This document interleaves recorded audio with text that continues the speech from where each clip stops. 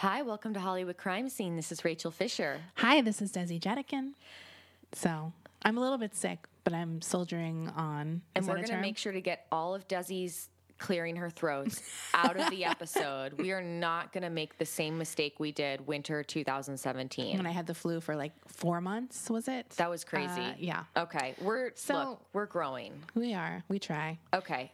So let's thank our patrons. Oh, yeah. They also try. Yeah.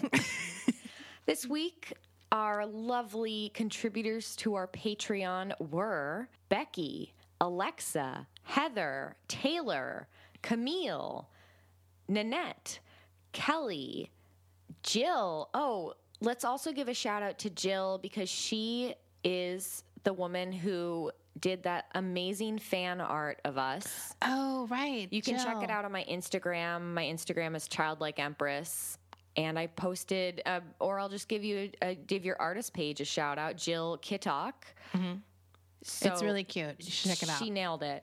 Okay, thank you, Jill. And we also had Richard, Rachel, Eileen, Rhiannon, Ashley, Nicole, Chris, Shannon, Juliana, Amanda, Amelia, Heather, Carly, and Shayla. Wow, that's a lot. That's a lot guys. This week. Thanks, guys. If you want to become a patron, you can go to patreon.com/Hollywood Crime Scene and check it out. Apparently, we're not searchable because we're X-fucking-rated. Yeah, you have to go to the URL. Yeah, so that's that. Okay, so should we get right into it? Let's do it. Let's do it. Honestly, had like 2 other stories I was going to do this week. I kept changing my mind. Yeah. They were all movie versus reality, and this one is also a movie versus reality. So basically, I had a first thing I dropped, then I had a second thing, and then on Friday, some breaking news happened, and that was the death of 92-year-old man named Claus von Bülow. I think someone posted it on our page. Yeah, they did. As well. So he died, and I guess he died of being really fucking old. He was 92. I have no idea if he was sick. But Claus von Bülow was involved in one of the most infamous crimes of the 1980s and in one of the first big televised trials. His story became the subject of one of my favorite movies, Reversal of Fortune, starring Glenn Close as Klaus's wife, Sonny von Bülow, Ron Silver as Alan Dershowitz, the villain, and Jeremy Irons in his Academy Award-winning role as Claus von Bülow. Have you seen this movie, Rachel? Sadly, no. Oh my God, it's amazing. Okay, so let's get into the story since I feel like although it was really big during that period, 80s and 90s, it probably is one that a lot of people don't really know today. So first up, I'm going to give a little background on Sonny von Bülow. Sonny von Bülow was born Martha Sharp Crawford in 1932, and she's from an old school money family. Her dad was George Crawford, and he was a utilities magnate, and her mom also came from money. Her dad had founded a famous shoe company. At the age of 4, Sonny's dad dies, and she inherits $100 million. So she's like a poor little rich girl, like that type of, do you know what I mean? Like, wait, $100 million in 1930s money? What year is this? 1936. So that's are a lot you of money. Serious? She's loaded, Rachel. That's insane. So, of course, with that kind of money, she does all the society things. She, has the coming out ball, all that bullshit. Eventually, she even marries a prince in 1957. That prince was Prince Alfred von Auersperg. And he was basically one of those kind of like bullshit princes. Like, I don't think he was like a really big one, but he was just like pretty much like he played tennis. Like, so what do you mean? Like he was a prince of a very small country? I think so. Like not like top tier prince. He wasn't like, you know how people kind of just want to marry a prince and they're like, oh, he's the prince of Luxembourg. Whatever. Yeah, Luxembourg. No one's ever heard of him. They're not like, the big 3 countries where you can get a prince. I don't know what those are. But he's basically they kind of get married. They move in together and live in Munich and Austria. And they eventually have 2 children, Alla, who was born in 1958, and Alexander in 1959. Now, it's not a great marriage. The marriage ends in divorce in 1965. Basically, Sonny is fucking sick of living in Austria. She's tired of her husband fucking around all the time. She's also, in one thing I read, was tired of big game hunting in Africa. You know what? Imagine that being one of your board moments. That is like the ultimate rich. Yeah, I don't want to shoot lions anymore. I'm tired. It's so boring. And she also really wanted to move back to the U.S. and raise her kids in New York. So during the end of her marriage, she met a man named Claus von Bülow. She gets divorced. She basically is so rich, she has to give the prince a settlement when they divorce. That's how loaded she is. She's richer than the prince? Yeah. So because a lot of those princes are broke. They just have the title. Yeah. I think a lot of those princes don't have tons of money. I'm going to have to do some research on this. Those are the ones you can get to marry you. Okay. If you have any money. Duly noted. So he gets basically like $1 million and some houses in this settlement. So at that point, she marries this man, Claus von Bülow. Okay. So now I'm going to get into a little of Klaus's background. Claus von Bülow is born Claus Cecil Borberg in Copenhagen in 1926. His mom was considered to be a great beauty who always had strong friendships with men throughout her life. His father was a drama critic who also greatly admired the Germans. Even after they occupied Denmark. I was going to say, which time period? According to Claus about his dad, he gave a good name to a bad cause. He dined with the wrong people. Yikes. So he's kind of a Nazi sympathizer, basically, yeah. Rachel. He was actually arrested after the war for being a collaborator and sentenced to 4 years in prison. I don't have to probably tell you that, but his parents got divorced during that so period. The mom wasn't a Nazi? No. Also, sort of an interesting thing, he starts going by his mom's last name, Bülow, and he adds the von as a young adult to sound more fancy. Snooty. Yeah, so that's not even his real name. At the age of 16, he goes to Cambridge University to study law, and he eventually works as a barrister in London, where he had moved with his mother. Now, his mother and him lived in the same apartment. He lived with her until she died. They bought one of the biggest and most fancy apartments in London in Belgrave Square. The apartment could dine up to 200 people with ease and slept 3 with difficulty. I don't know what that means. I guess it wasn't a comfortable place, but it had a big entertainment area. Before gambling became legal in London, he rented it out to his friend who had private gambling parties. He also was friends with Gambling's legal in London? I guess it is now. Was it not always? Okay, will our British listeners please write us in? I'm just reading something I read. Okay. That's all. I have no stake in this. He also was friends with Lord Lucan. Did you ever hear that? Lord Lucan was a man who murdered his children's nanny and he had mistaken that he thought it was his wife and he murdered the nanny. Oops. Yeah. I actually heard a podcast on that story recently. I can't remember what it was, but it's a pretty interesting case if you want to read up on it or find a podcast on it. He was considered to be handsome. He's a relatively Von good-looking. Bülow? Yeah, von Bülow. And he was very always in the right circles, the right social circles. So he kind of knew all the people who mattered. He even had an affair with socialite Anne Woodward after she killed her husband. So he's running in some pretty murdery circles. Absolutely. I love all these rich murderers. They're just we don't care. Just willy-nilly, just offing people. Yeah, just the offing rich. people because you get fucking sad. So in 1959, when he's 33 years old, von Bülow is hired as the assistant to J. Paul Getty, the oil man who had just moved his headquarters from Los Angeles to London. There's been a lot of speculation as to what exactly von Bülow did for him and how important he was to J. Paul Getty. Was he a bigwig or was he just an errand boy? No one really knows what his role was, quite honestly. But Getty did hate to fly, and von Bülow was sort of his surrogate. He would fly to places because Getty didn't want to.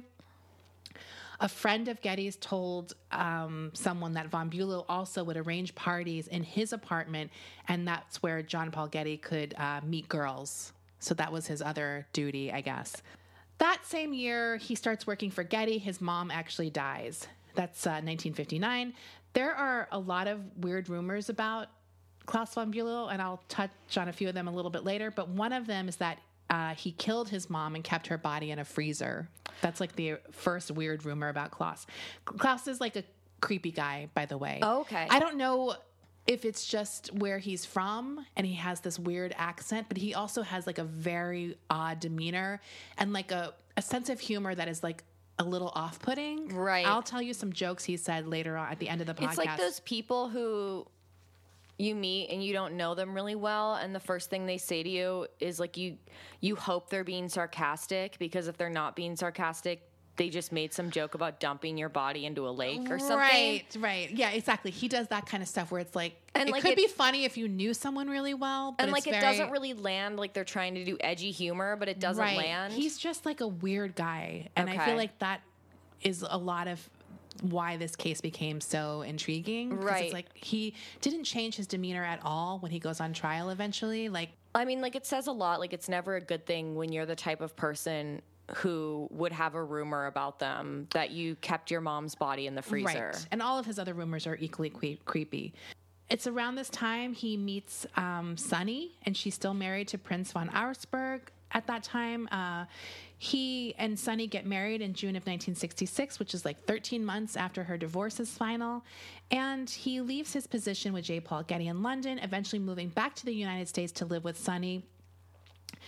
This job was not like a high-paying job. He only earned $20,000 a year, which I guess is a pretty good salary, but it's not like... So what was this rich girl doing with him then? I have no idea. I guess he was just a charmer. She's like, I've dated princes. Yeah. I've dated rich guys. I want the guy who stores his mom's body in Right. the freezer. He does speak affectionately of his time with Mr. Getty, but obviously the real money was leaving with a millionaire heiress and going back to the U.S. So some of the other dark rumors about Claus that circulated were that he was a page boy at Hermann Goering's wedding, that he was a necrophiliac. I mentioned that he killed his mom and kept her body on ice, and that he was also involved in international espionage. So, I mean, those are all kind of, one of those rumors would be like pretty great for anyone to have about them. Yeah. He always has an explanation for why each rumor took off. So he says the necrophilia one was pinned on him in 1949 as a joke on Capri by Fiat owner Gianni Agnelli and Prince Dado. He said, like dirt, it stuck. So he doesn't seem too upset about Well, the I need the necrophilia. explanation. What was the joke? I guess that he fucked a dead body. No, I know. I guess- get that, but how? I don't know. Maybe it was his mom. Who knows? When you're fucking your mom, incest is the least of your problems. Right. So when you're fucking your dead mom. Is it the necrophilia? Is it even incest anymore once it's just a body? Right. We don't know. Right. Tell us, Klaus. Oh, you can't anymore. You're dead. Ooh. So the von Bülows are married, and then they move back to New York. They get a huge fucking apartment with 14 rooms on Fifth Avenue, of course, right on Central Park. They eventually moved to Newport, Rhode Island, which is a very fucking rich people place to live.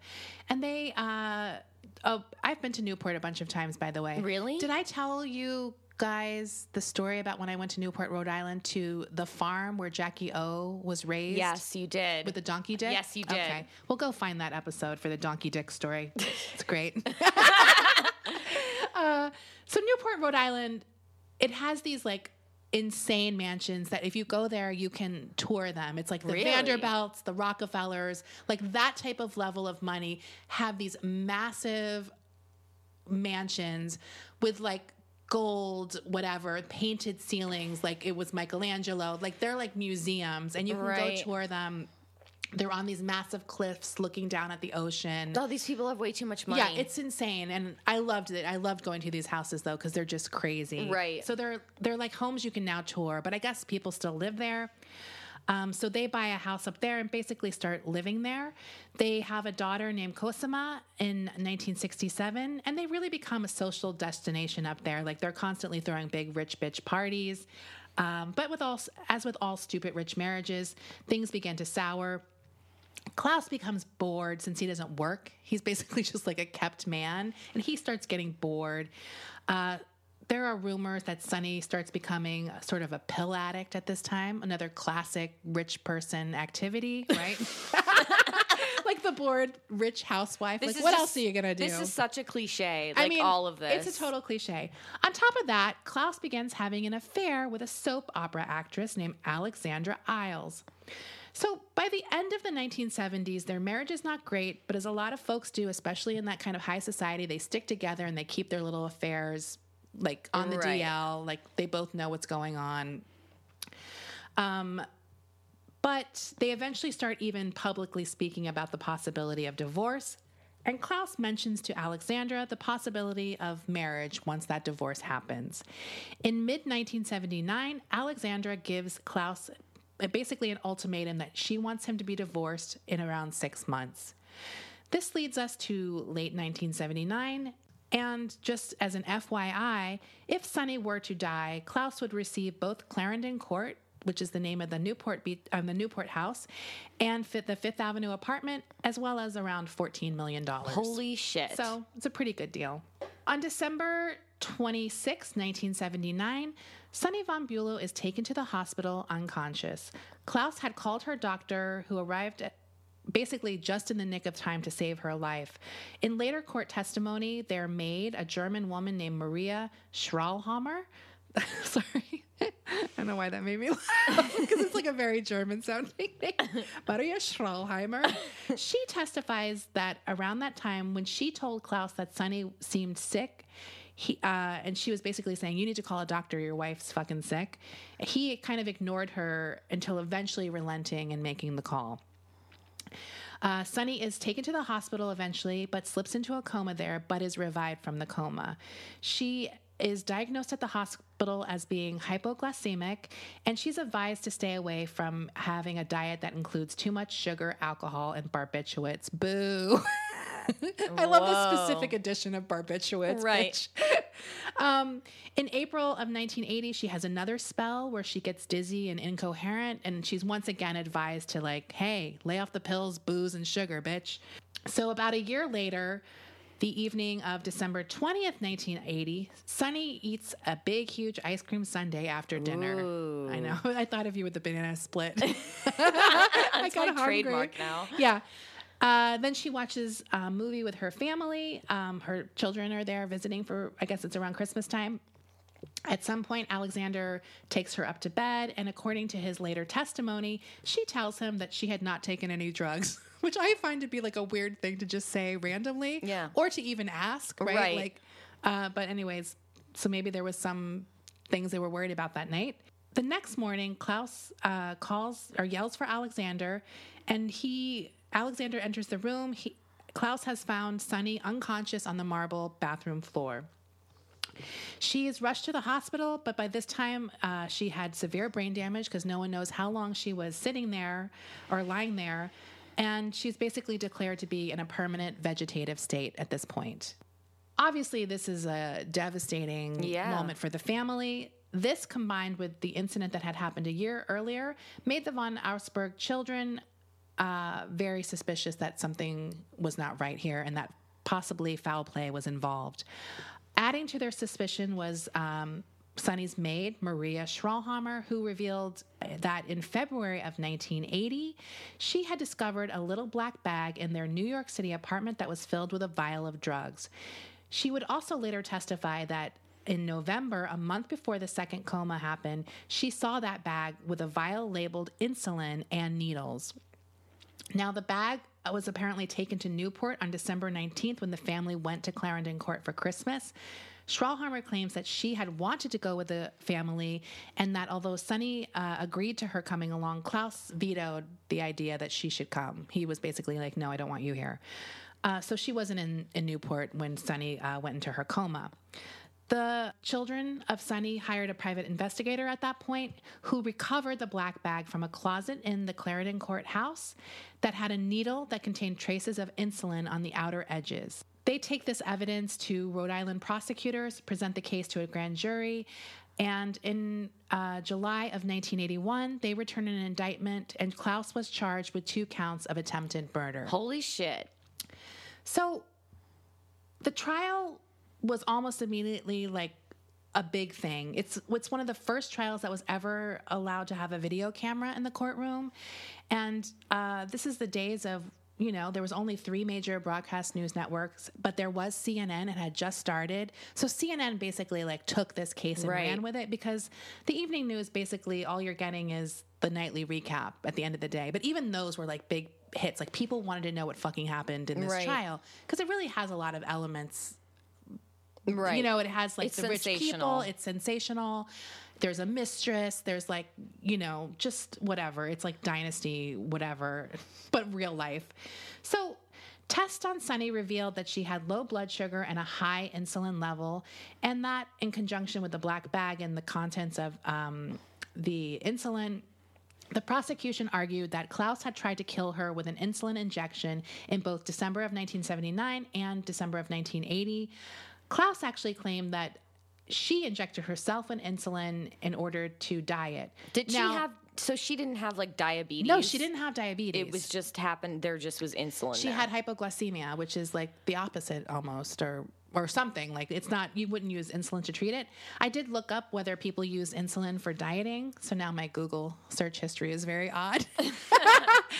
Because I thought it sounded weird. Like, why would you use insulin? Because I've heard of people worried about weight gain stopping insulin injections to the detriment of their health, like because it has a lot of calories, I guess, or whatever. But there were some studies I found that people took insulin to lose weight because it suppresses your appetite, and it's obviously a very dangerous thing to do to fuck up with your. Yeah, I'm not encouraging it at all. So it is possible, because when I heard that she was using it to diet, it seemed weird to me, so I did look it up. So I'm not saying Sunny was doing that, but it isn't like out of the realm of possibility. So the star of the first trial was basically that maid, Maria. She's very loyal to Sunny, so much and so that when she was under oath, the prosecution or the defense asked her about Sunny's facelift, and she basically said, "I promised Mrs. Von Bülow that I would never talk about what she told me I shouldn't talk about." That is a good friend. That is a really good friend. So, but she really lays into Claus on the stand. Well, she talks about the black bag with the insulin. She told Claus that Sunny was sick and that he brushed off taking her to the hospital. Yeah, she doesn't like him. She said when she found the insulin initially, she said, and I said, "Insulin? For what insulin?" Like she's a Jewish grandmother. She was like very bristling, and that statement when she said that was like, like the courtroom was literally like whatever. Now it got even seedier because Klaus's mistress was called onto the stand to testify. Oh boy. The prosecution called the other woman to the stand, Alexandra Isles, and she said that she hated the term mistress, but admitted to being Von Bülow's lover. She said, "I'm his hypothetical fiance." Right. She testified. It was said that she testified with all the drama of a soap opera actress, like that we would expect, right? So in her testimony, she said, "He said that he loved me and I loved him." She said that they discussed marriage, and that when she heard he was under investigation for attempted murder, she thought that initially the charges were a pack of nonsense. That's her quote. The prosecutor at that point said, "Do you still think it's a pack of nonsense?" And she said, "No." He said, "I didn't hear that." She said, "I don't know. Do you still love the defendant?" "I don't know." Oh. So it was literally like a scene out of Dynasty or something. So that was also like a, oh. And then he stood up and he was like, "You bitch." Yeah, exactly. Smack. So obviously Claus is found guilty on both counts of attempted murder at that point. He is sentenced to 30 years in jail on April 2nd, 1982. Now we're going to enter a woman named Andrea Reynolds. She had known the Von Bülows for many years before this incident happened with Sunny. She followed the proceedings on TV and quickly came to the conclusion that Klaus's lawyer was incompetent. She claims that her next move was to write a letter of support to Claus, which said, in essence, that I couldn't believe he had the makeup of an assassin. Claus, if you need a shoulder, call me. So she's like, hey, babe. She wants to do this case. She's like, DTF. So this is according to Andrea. Once she makes this letter, they kind of meet up in New York because he's on bail. He's trying to appeal and whatever. Yet. He hasn't gone to a prison yet. She says, before starting an intimate relationship with Claus, I had to make absolutely sure that Sunny was not in an insulin-induced coma. Wait a minute. She started an intimate relationship with him, or just... This is before. This is her words. She's saying before she started an intimate relationship with him, she wanted to make sure that he hadn't done this. So she does her own investigation. Oh, so she's just talking like she wants intimate, like she's going to be his lawyer. No, I mean like fucking. Oh. Yeah. Okay. She's a friend who wants to fuck, but before she fucks, she wants to make sure Klaus didn't try to kill his wife. I thought she was like a defense attorney. She's just a bitch. You'll see. You'll see. So this is her statement. Before starting an intimate relationship with Klaus, I had to make absolutely sure that Sonny was not in an insulin-induced coma. I wasn't about to have an affair with a possible murderer, so the first thing that I did was ask Klaus to give me all of Sonny's medical files and all of the medical evidence that he appeared in his trial. The medical jargon was over my head, so I personally hired an endocrinologist, and he walked me through the records. You know what, Desi? No dick is worth this amount of investigation. It's too much work. It's too much work. And there's even more work for this dick that was medium dick energy. Oh, there's my no God. way. Another thing that convinced me of Klaus's innocence was a fact underreported by the press. About 3 weeks before Sonny entered the coma that she never awoke from, she had taken an overdose of aspirin. The ER doctors who performed the lavage on her stomach said the suicide attempt was probably a cry for help. It was Klaus who got her to the hospital quickly that night.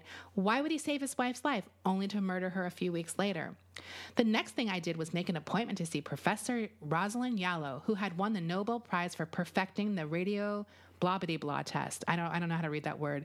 That was used to convict Klaus. Okay. Professor Yallow was categorical. The insulin count of Sonny von Bülow's blood test was completely erroneous. When I asked her why she did not come forward to testify, she said, I did not want to sully my Nobel Prize with the von Bülow circus. I told her she should be ashamed of herself. I didn't mince my words. I said, you mean that 32 years imprisonment of an innocent man are more important than a Nobel Prize? That's disgusting. Will you testify now? This bitch was like, no. I love her. And then after they fought a bit, she said, here's 5 guys who worked under me, and they'll testify to that in the next trial. I gave this information to a brilliant lawyer friend of mine, Professor Alan Dershowitz, who was in charge of Klaus's appeal. Yep, Alan Dershowitz, who had been hilarious in Martha's Vineyard. Sorry. Wait. Who has been hilariously shunned in Martha's Vineyard. Right. So, yeah, Alan Dershowitz takes on this case, and he takes on with, and this is pretty big in the movie, a group of his students all, this is a lot of the scenes in the movie. They're, poking at the evidence and figuring out how they can basically pull the state's case apart. Yeah. One of the lawyers in that room was also Elliot Spitzer, disgraced former AG of New York City. What was his? Oh, was he the guy in the bathrooms? Was he the guy? No, he was the one who sex? He was soliciting sex with sex workers, and I think he had one in particular. But he basically was like a do-good Law and Order guy who got busted, right? Whatever. And he's married and all that, so whatever. Beauty should be good for you, and that's why we're excited to tell you about Beauty Counter. Beauty Counter is a clean makeup and skincare brand that started in 2013, disrupting the beauty industry by shedding a light on the need for stronger ingredient regulations in the personal care products that we use daily. Today, Beauty Counter is the leading clean beauty brand creating innovative and high-performing products that are safer and cleaner than even their like-minded competitors. So what do we mean by clean? Over 1,800 questionable ingredients are never used in Beauty Counter's formulations. They call this their never list. You can learn more at beautycounter.com, where you're also going to want to check out their incredible products. Best of all, if you're a new customer and you order through March 15th, you'll get free shipping on your order of $100 or more when you use the code Hollywood. Once again, to get free shipping on your order of $100 or more, go to beautycounter.com and use the code Hollywood. As most of us have found out the hard way, getting into debt is easy, getting out of it is hard, especially if your credit score isn't great. Thankfully now there's Upstart.com, the revolutionary lending platform that knows you're more than just your credit score and offers smarter interest rates to help you pay off high-interest credit card debt. I know firsthand that there's nothing more frustrating than trying to pay something down and your payments are pretty much just paying off the interest. Upstart goes beyond the traditional credit score when assessing your credit worthiness. Upstart believes you're more than just your credit score. They believe in you. The best part? Once the loan is approved and accepted, most people get their funds the very next business day. Over 400,000 people have used Upstart to pay off credit cards or meet their financial goals. So free yourself from the burden of high-interest credit card debt by consolidating everything into one monthly payment with Upstart. See why Upstart is top-ranked in their category with a 4.9 out of 5 rating on Trustpilot, and hurry to upstart.com/Hollywood to find out how low your Upstart rate is. Checking your rate only takes a few minutes. That's upstart.com/Hollywood. Von Bülow is obviously appealing this trial. He has Alan Dershowitz, who is considered a brilliant legal mind at that time. I think he's kind of shit his reputation away at this point, but back then it was a big deal. He gets the conviction reversed. Oh my God. And the court orders a new trial. So it worked. Now, one of the interesting people who comes forward in the second trial is Truman Capote. Oh. And he testifies, basically, he throws fucking Sonny under the bus in a major way. And I'm going to read all of his testimony. He claims that Sonny is the one who told him how to properly do drugs. And they're basically, at this point, if you haven't guessed already, going to basically say that Sonny was a huge drug addict who fucking did it to herself. So here's Truman Capote, what he had to say about Sonny. He basically tells the story about how they met, and then he says, a week later after meeting, I had lunch with her in New York. I mentioned I had to go to the doctor every day to have a vitamin shot. She said, why don't you give the injections to yourself? And I said, I wouldn't have the faintest idea of how to do that. She said, there's nothing to it. I'll teach you. I do it all the time. And that's when we began to have a mutual confidence about the drugs we were taking. At the time, I was going to Dr. Max Jacobson, the original Dr. Feelgood. Ostensibly, he was giving me vitamin injections, but actually, they had also had amphetamines in them. One day, Sonny was trying to show me how to inject myself by giving herself one of my injections. Right away, she said, this is half amphetamine. How do you know? I asked. Because I've been giving myself amphetamine injections for a long time, she said. You can't say the girl didn't know anything about drugs. Similarly, Sonny was also really into drinking. She told me so, and since my mother was an alcoholic, I'm intensely sensitive to subtle little things that are different between just drinking and being an alcoholic. Sonny had a compulsion. When she started drinking, she just went on, whether she wanted to drink or not. The day we talked about drugs, Sonny said she had never liked cocaine and that she had only taken it a few times. However, there was something she did like. She called it a roller coaster. As she explained to me, it was Demerol mixed with amphetamines. She didn't tell me where to go get the drugs. She said she had been doing it for several years and she liked it better than anything she had ever done. Dude. She also talked about grinding down Quaaludes and mixing them with distilled water and amphetamines. So Sonny. 70s. I know, it's like the most... If you look, nothing gets me more excited than hearing about Quaaludes. I fucking love... I've never taken Quaaludes, obviously, but I want to do Quaaludes so bad and just fucking do it. I don't know. She also tells Truman about a book called Recreational Drugs. He tries to find it several times at bookstores and can't. She basically sends him a copy of the book in paperback. It lists every drug you can think of and describes what each one does for you, the maximum dose you can take safely. It's just like a little hand guide for being a drug addict, I guess. Safely? I have no idea. So he gets this book. He basically, that's like their last interaction. Like, that's like the last thing he gets from her is this book, recreational drugs. So, I mean, that's pretty crazy to have Truman Capote testifying to all of this. And he didn't do it during the first trial, I think. But then at this point, he's like, I have to stand up for Claus for some reason. Interesting.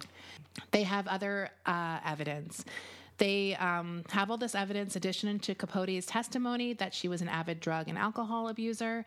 They question the credibility of the maid, and they question the science behind the high insulin levels. They even have a testimony from someone that the hypodermic needle that was tainted with insulin only had it on the outside, which means that it was dipped in the insulin but not injected, because if it was injected into the flesh, it would be wiped clean when it's pulled out. So the fact that it still had it on the outside was sort of inconsistent with what would have happened if she was injected. Did they know for sure that she died of an insulin overdose? No. So they also submitted the evidence of her aspirin overdose, which was not in the first trial. I mean, it does seem like his first trial, he did have an incompetent lawyer. Like, whether or not you believe his guilt or innocent, the lawyer seemed to not do a very good job defending him. That's what I'm saying, is like there wasn't any report on how she died. Well, initially, I think that that's what they thought. But in this trial, the expert for the prosecution, actually, his name is George Cahill. I think he was like a medical examiner. He said that he finally admits to the fact that he can't be 100% sure the coma was caused by an insulin overdose. So that was also like a big, reveal. Big reveal.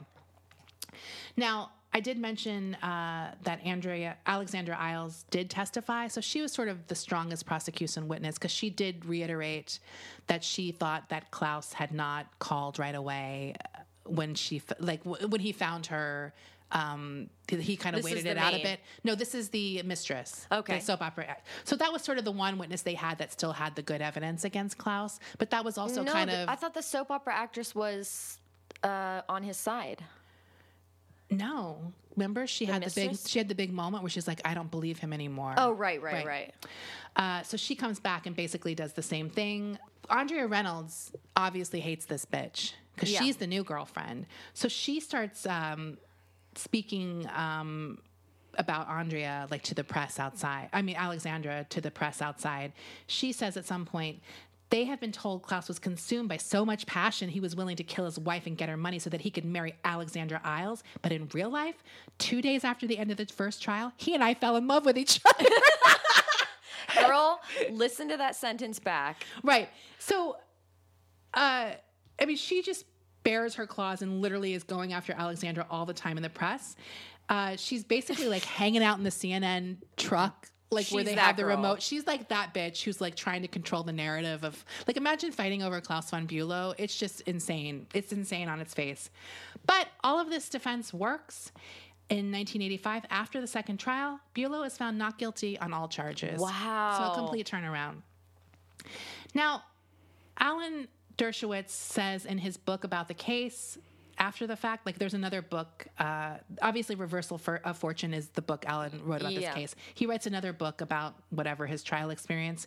In that book, he talks about Claus having a dinner party after he's found not guilty.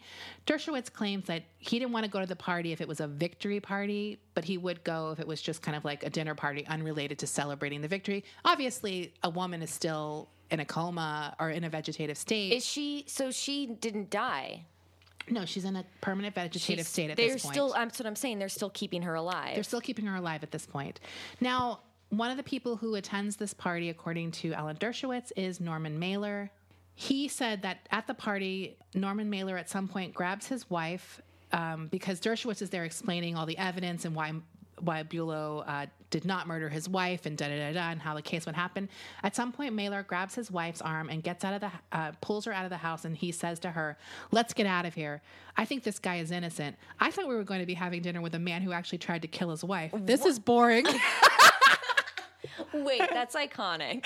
That's a crazy. That is I thought it was going to be interesting, but now that I think Claus is still kind of interesting. But whatever, Norman Mailer's lost. As I mentioned before, this trial was a national obsession. Yeah. It was the first court case that was televised, and more than 70 hours of it were broadcast on CNN.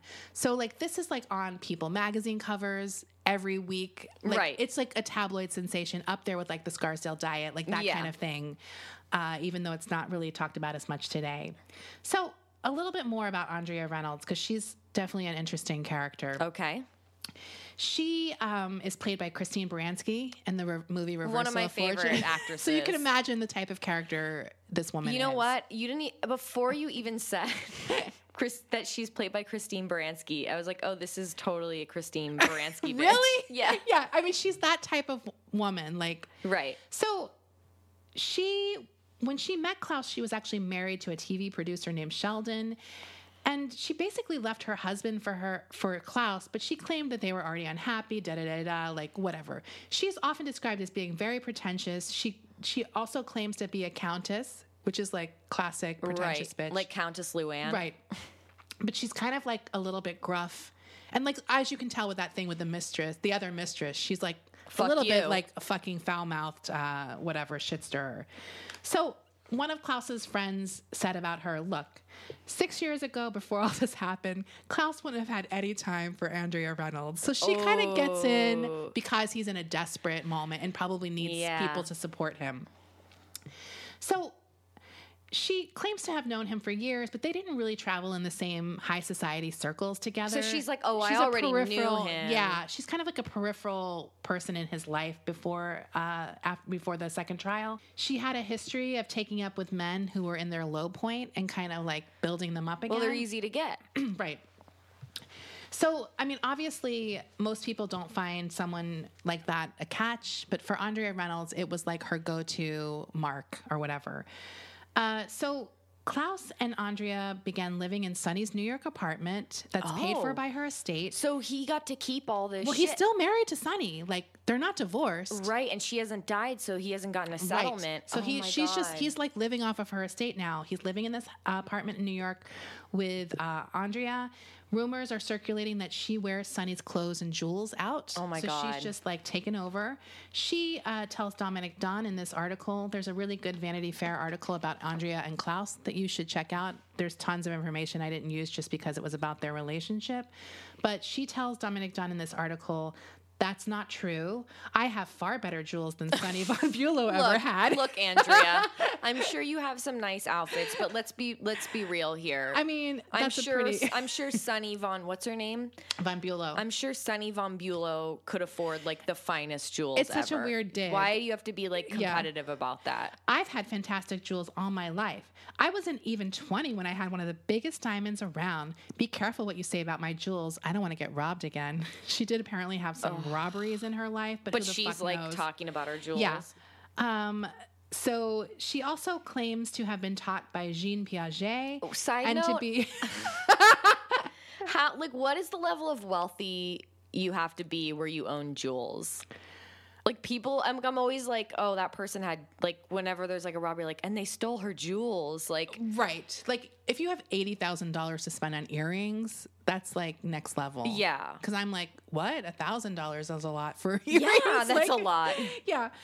So she also claims she's the executor of the Sherlock Holmes estate. And she's making all these lies. I don't even know what they mean. So it's like, I guess they're supposed to be prestigious. She also really takes credit for orchestrating Klaus's appeal and second trial and him getting off of... Well, I will give her that. Yeah, she did pretty much do that.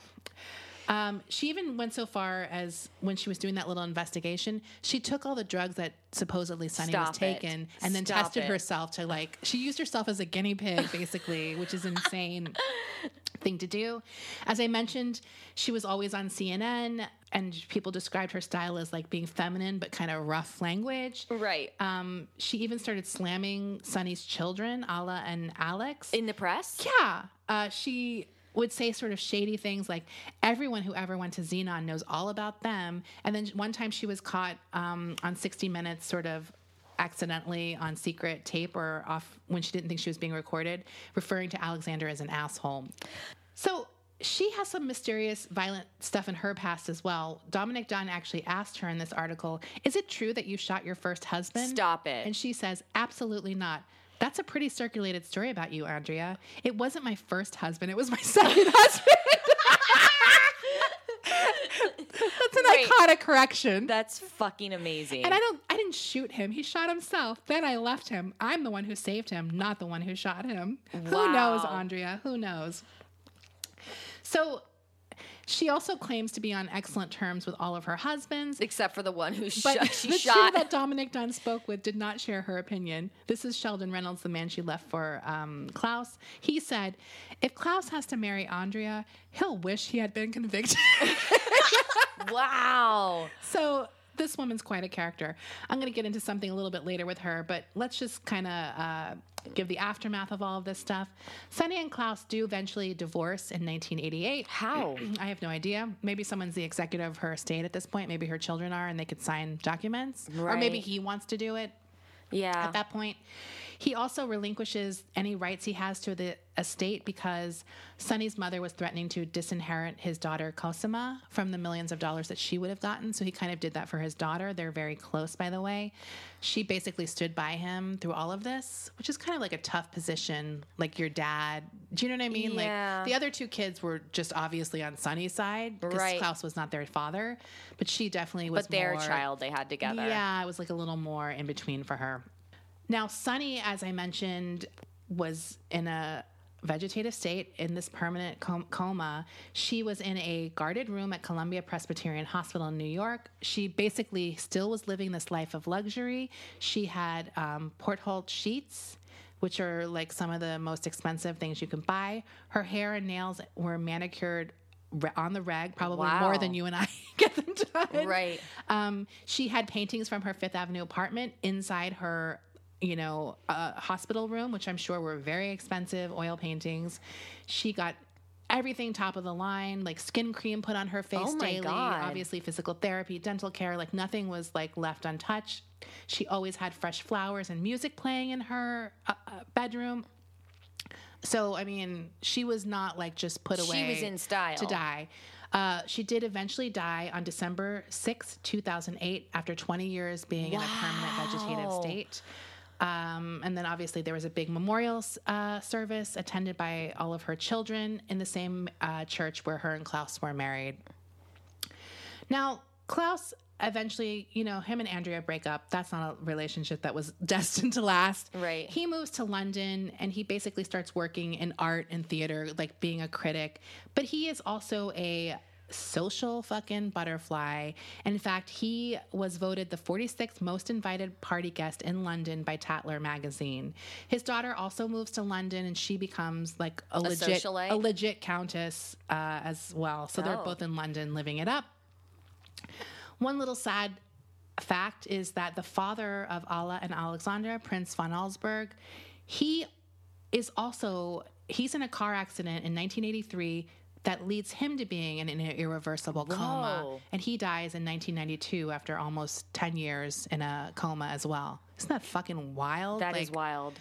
So now, Andrea, she kind of has a sad end. So I'm going to tell you a little bit about that. She and Claus end their relationship. She eventually kind of loses all her money and she opens up a B&B called Livingston Manor Estate. Now, the author of one of the research things I had was a Reddit thread. He found a really hilarious petty email exchange between Andrea and an unsatisfied guest at her B&B. It's a really long email exchange that's back and forth, but I just want to read to you the initial response from Andrea to the unhappy guest. And basically she writes this email because they leave a message in the guest book. You know how B&Bs have those guest books? They leave like a nasty little note in the guest book and she sends them this email. First of all, I have like a new favorite type of person, and that's business owners who don't fucking care about their clients or like their customers. Like there's that one tweet I saw there, like I feel like I saw this tweet not too long ago. It was like from a restaurant owner, and the patron of the restaurant wanted to order, like, asked for Parmesan cheese for their fish dish. And the restaurant wouldn't give him Parmesan cheese because they're like, you don't eat cheese with fish. And he's like, I want Parmesan cheese. They're like, no, you don't eat cheese with fish. We're not giving you Parmesan cheese. So the guy, the patron of the restaurant, left a nasty Yelp review. And then the owner of the restaurant replied to the Yelp review and said, I remember you. You wanted Parmesan cheese with fish. And we don't do that. Like, this is an Italian restaurant. How dare you? Like, I love it. It was so unhinged and so over the top. Anyway, so this is the email from Andrea. Our housekeepers found a key in your room after your departure. If you wish it to be mailed to you, kindly email us an address to do so. Thank you for your scribble on a tiny piece of paper you left me. I fail to understand why you did not write your comments in the guest book. Oh, I'm sorry, I made a mistake. Which has been available to our guests since we opened in 1991. So it wasn't in the guest book. It was a little scribble of paper they left for them. Sorry. Okay. It may well be that when you saw the many complimentary comments, you thought your disparaging ones would feel lonesome standing out like a sore thumb. Sorry.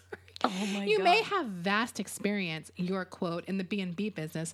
My vast experience lies in the field of psychology, having been a student of Professor Piaget and Genevieve. She's saying Geneva. all of this in the email? This is probably why as soon as you called, just after your arrival, I detected in the voice an exasperated, unhappy human being. Stop it. be that as it may, all the guests that weekend were invited, as well as in our number of members left in the den and living room, to join us for cocktails at 7 p.m. at our house and for a post-dinner party in the guest house. You either chose not to come or were too busy being unhappy to pay attention to your surroundings. R.E. a second cup of coffee. My housekeeper remembers very clearly serving you that second cup because you were quite disagreeable to her. I mean, that's basically it. She signs off about some service charge that they also complained about. This email goes back and forth, like 10 emails between her and the husband, and the wife gets in there too. The wife comes in as well. It's just like this hilarious fucking email exchange. This is like Amy's Baking Company. Right.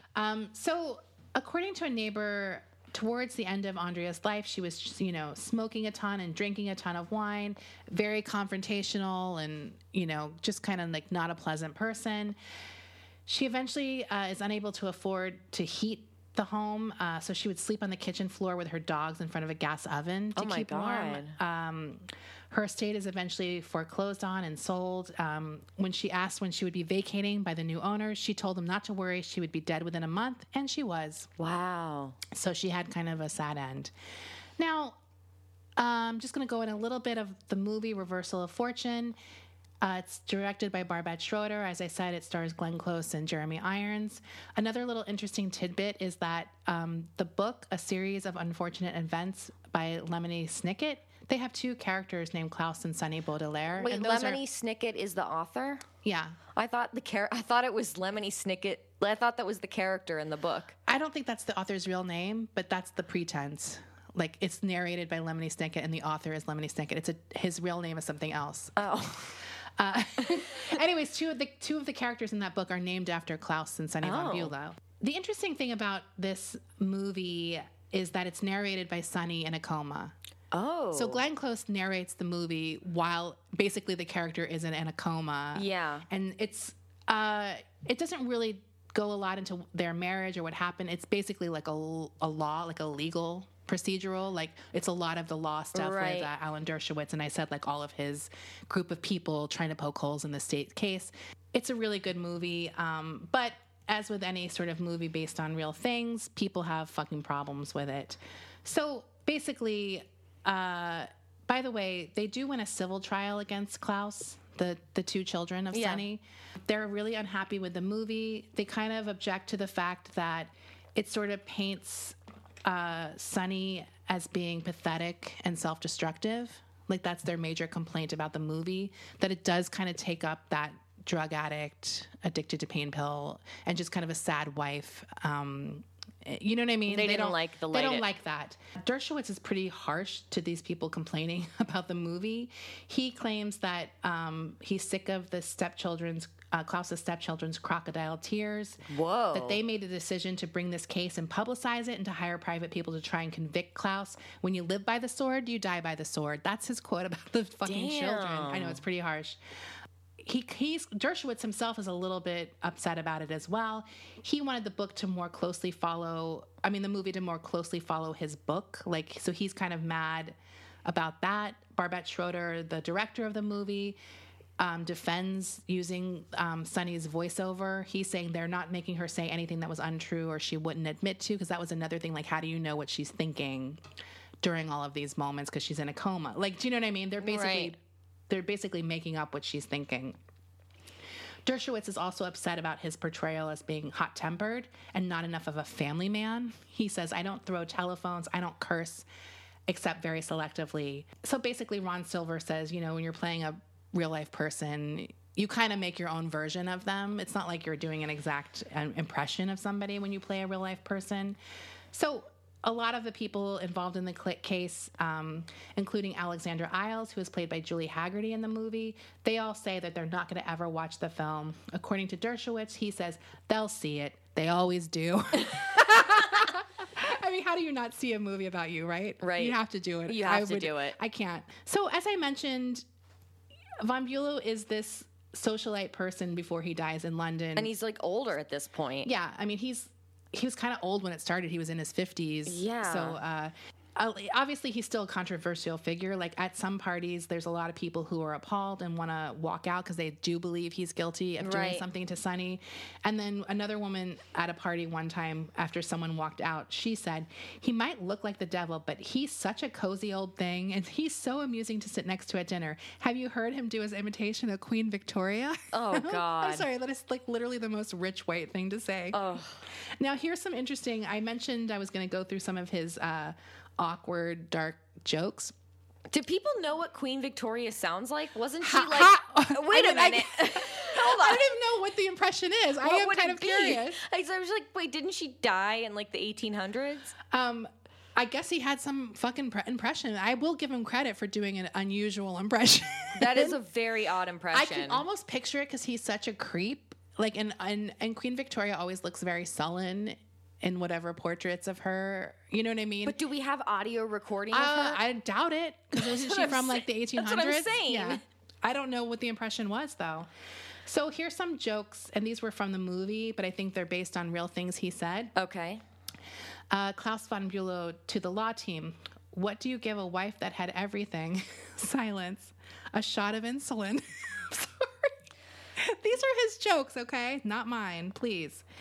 What do you call a fear of insulin? Silence. Claustrophobia. Stop it. These are That's jokes, not even Rachel. a good joke. No, they're not good.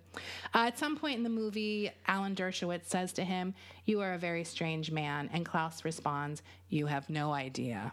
Well, that's never a good response to that. And that is basically true. Like, this guy is a fucking weird guy. And I do think, like, whatever you think about his guilt or innocence, and honestly, like, when you watch the movie, is one of those movies where you're like, he's fucking guilty. Because he's and so then strange. 10 minutes later, you're like, oh, he's completely innocent. He didn't do this. Like, it's one of those movies where you go back and forth. Right. But I do think part of the reason people did think that he was guilty is because he's such a fucking creepy guy. I saw like this one scene, I was watching some scenes from the movie. There's a scene where he goes into a convenience store to get cigarettes. The woman like looks at the tabloid and he's on the cover of the New York Post. She like clocks that it's him. And she's like, "Is there anything else I can get you?" And he says, "Do you have a bottle of insulin?" Like, so he like he makes jokes about what's happening, and he loves his notoriety. And he loves making people uncomfortable. Yeah. Like, he pushes it. And it's almost like, in a way, I almost feel like it makes him seem more innocent. Because I feel like if you were guilty, you probably wouldn't do those things. Like, well, yeah, and we also, I mean, I don't think someone being, like, having a weird personality makes someone guilty or innocent, because obviously we know that plenty of killers have this, like, family-friendly facade and this goody-two-shoes. Well, it's very like the Memphis 3. Like, they got convicted almost because people were like, they're suck freaks. They wear all black. Right. Like, a lot of people did think they were guilty just because they were weird or like outcast kind of weirdos. I always remember one line from one of those documentaries where they're like, they wear all black, they're weird. And someone's like, well, Johnny Cash wears all black. Like, that was like their only like reference to like being a normal person who wears all black or something. It's like, fucking go to New York. Right. Like, seriously. So, yeah, I do think because he was such a creepy guy, it was very easy to believe that he did it. This. Right. It's a weird case. And I don't What do you think? I think there's not enough evidence to convict him. And I think there's enough evidence to suggest she might have done something. Yeah. I mean, because I don't really, other than him being in the house with her at the same time, it doesn't seem, I mean, I don't know what the evidence is that's... Well, if she was a chronic or habitual drug user... Right, if that was true. It's possible something happened. I just don't know. If she did do that suicide attempt a month or so before, which also I was kind of surprised that you would try to do that with aspirin. Yeah. Like, that seems unusual to me. I just don't know. Like, it's certainly like a sad story. Yeah, it is. And the reality is no one really knows except for Sonny what exactly happened. I don't know. I mean, I don't feel like it's unjust that he got found not guilty. I do feel like it's confusing enough to know for sure. Do you know what I mean? Like, there's no evidence really. Right. So it is all circumstantial. I think he's done things that made him look less guilty, like giving up the inheritance or his stake in the, her estate, that kind of stuff. Like, I don't know. Right. But yeah, so that's the story. If you want to follow us on Facebook, we have a Facebook group there. You can chat up with other listeners about episodes. People share good crime stories and suggest other crime documentaries and podcasts you can listen to. We also have an Instagram you can follow. We'll post some pictures from this case, and we have tons of pictures from every episode. We already mentioned the Patreon. I guess that's it. Yeah. Right? That's it. Okay. All Thanks, right. guys. Bye. Bye. See you Friday.